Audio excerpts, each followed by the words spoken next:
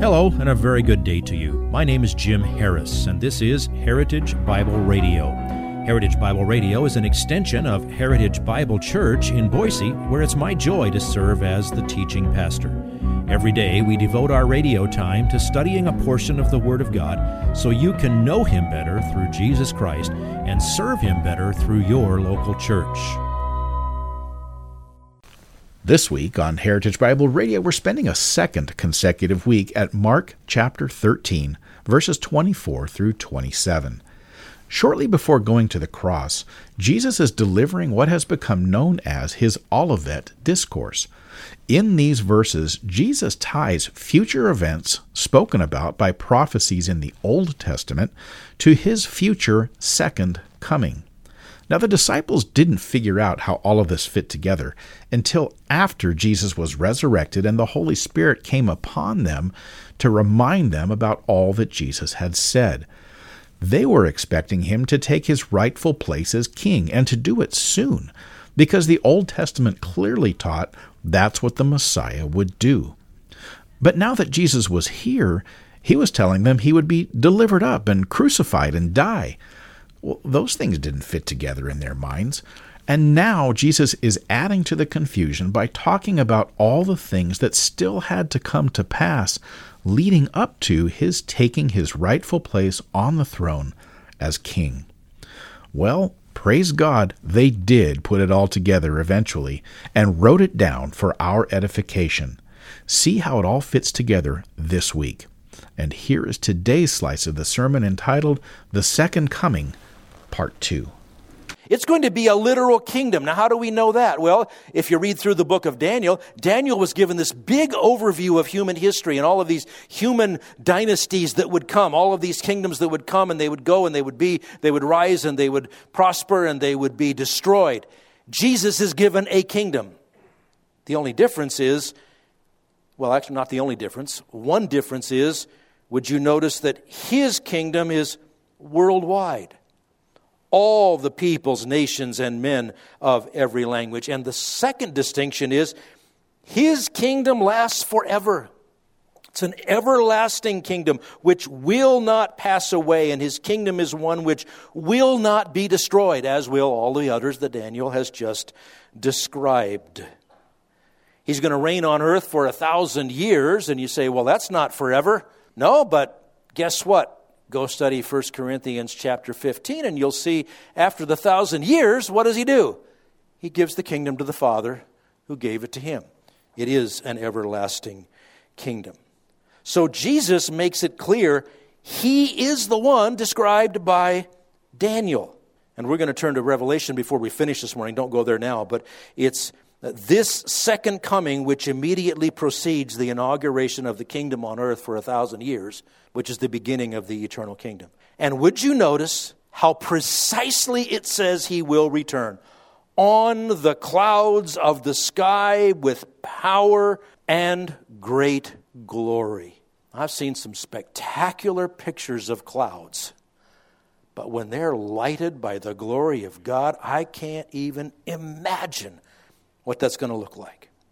Remember last week I showed you that scene at the ascension of Jesus, Acts chapter 1, verse 9. After he said these things, he was lifted up while they were looking up, and a cloud received him out of their sight. And do you remember what the angels said when he ascended to heaven? Verse 11 of Acts 1, this Jesus, who has been taken up from you into heaven, will come in just the same way as you have watched him go into heaven. Supernaturally in a cloud. And they said that moments after that cloud received him. Going to come just the same way that he went. One little different touch. Now, I don't mean that there was no power and there was no glory involved when Jesus ascended. That was pretty astounding. But when he comes back in the clouds with power and great glory. Just imagine clouds glowing by the brilliance of the glory of Jesus Christ. How brilliant is that glory? Well, in that eternal kingdom, we read this about it. Revelation 21:23, referencing the New Jerusalem, it says, "And the city has no need of the sun or of the moon to shine upon it." Well, that's a good thing because they're going to have been destroyed in the chapter before that. Right? "For the glory of God has illumined it, and its lamp is the Lamb." Wow. How does that work? I don't know. But you won't have to change light bulbs in the New Jerusalem. Revelation 22:5. "And there shall no longer be any night, and they shall not have need of the light of a lamp, nor the light of the sun, because the Lord God shall illumine them, and they shall reign forever and ever." Jesus spoke of it here in the Olivet Discourse in his day. He references Zechariah, who had predicted it beforehand. He references Daniel, who had predicted it beforehand. And then it's all described for us in the book of Revelation. Do you see why I say the Olivet Discourse is the grand central station of Bible prophecy? All the threads pass through there. The Zechariah reference, Zechariah chapter 14, verses 6 and 7. "In that day there will be no light. The luminaries will dwindle." That's talking about God turning out the lights. "For it will be a unique day." Oh yeah, the day Jesus comes, that's going to be pretty unique. "Which is known to the Lord, neither day nor night, but it will come about that at evening time there will be light from the glory of God." You see how consistent the prophecies are? What Jesus said about turning out the lights of the universe is just an elaboration of what God revealed to Zechariah, and what Jesus said about lighting the darkness with his future glory. It echoes Zechariah's prophecy, and you're going to see the same thing in Revelation 19 in a few moments. That is the sequence of events. Immediately after the days of that tribulation, the phenomena, turn out the lights, light it up with the glory of God, Jesus returns. And then we have this description in verse 27. The gathering of his people. Jesus said this, "And then he is the Son of Man, he will send forth the angels and will gather together his elect from the four winds, from the farthest end of the earth to the farthest end of heaven." Now let me ask you, where is the farthest end of a sphere? And how far do you have? That's just a way of a metaphorical way of saying from all over. He's come now.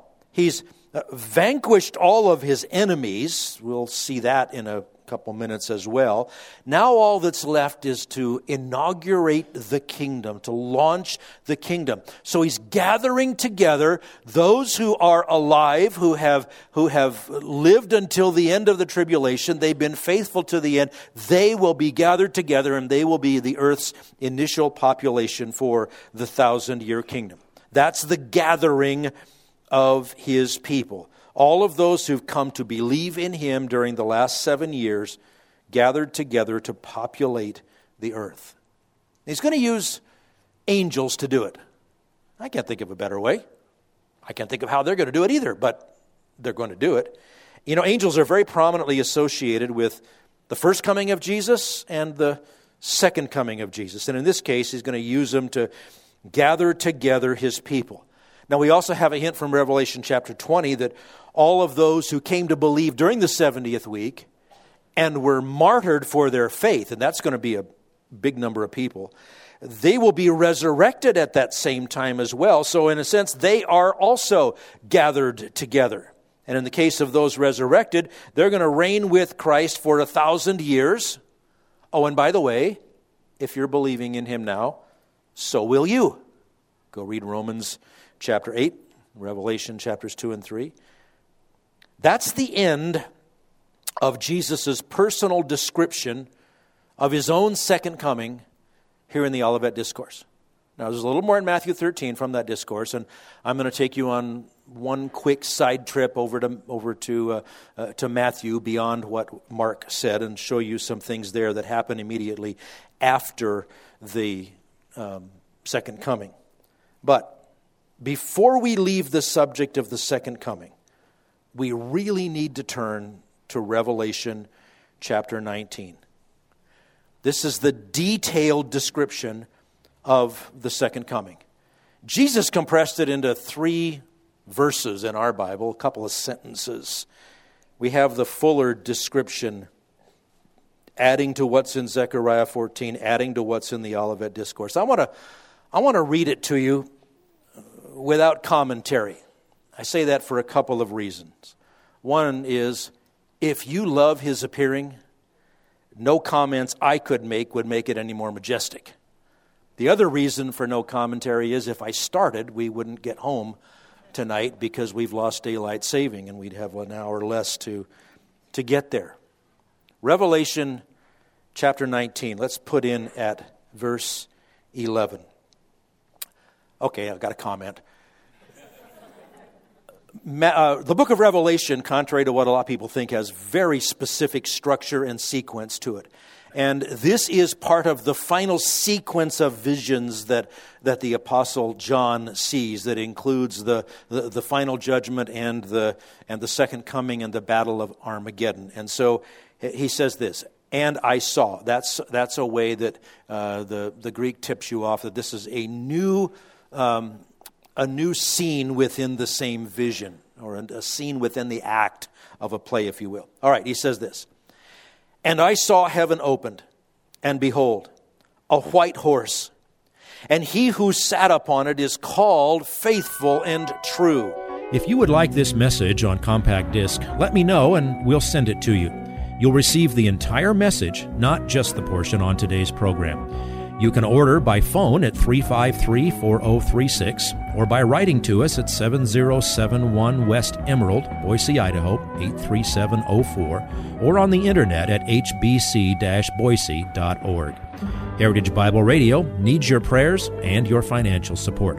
Once again, you can reach us online at hbc-boise.org or by telephone at 353-4036 or by writing to us at 7071 West Emerald, Boise, Idaho, 83704. And if you need a church home here in the Treasure Valley, I hope you'll visit us any Sunday at 7071 West Emerald. For Heritage Bible Radio, I'm Jim Harris. See you next time. Bye-bye.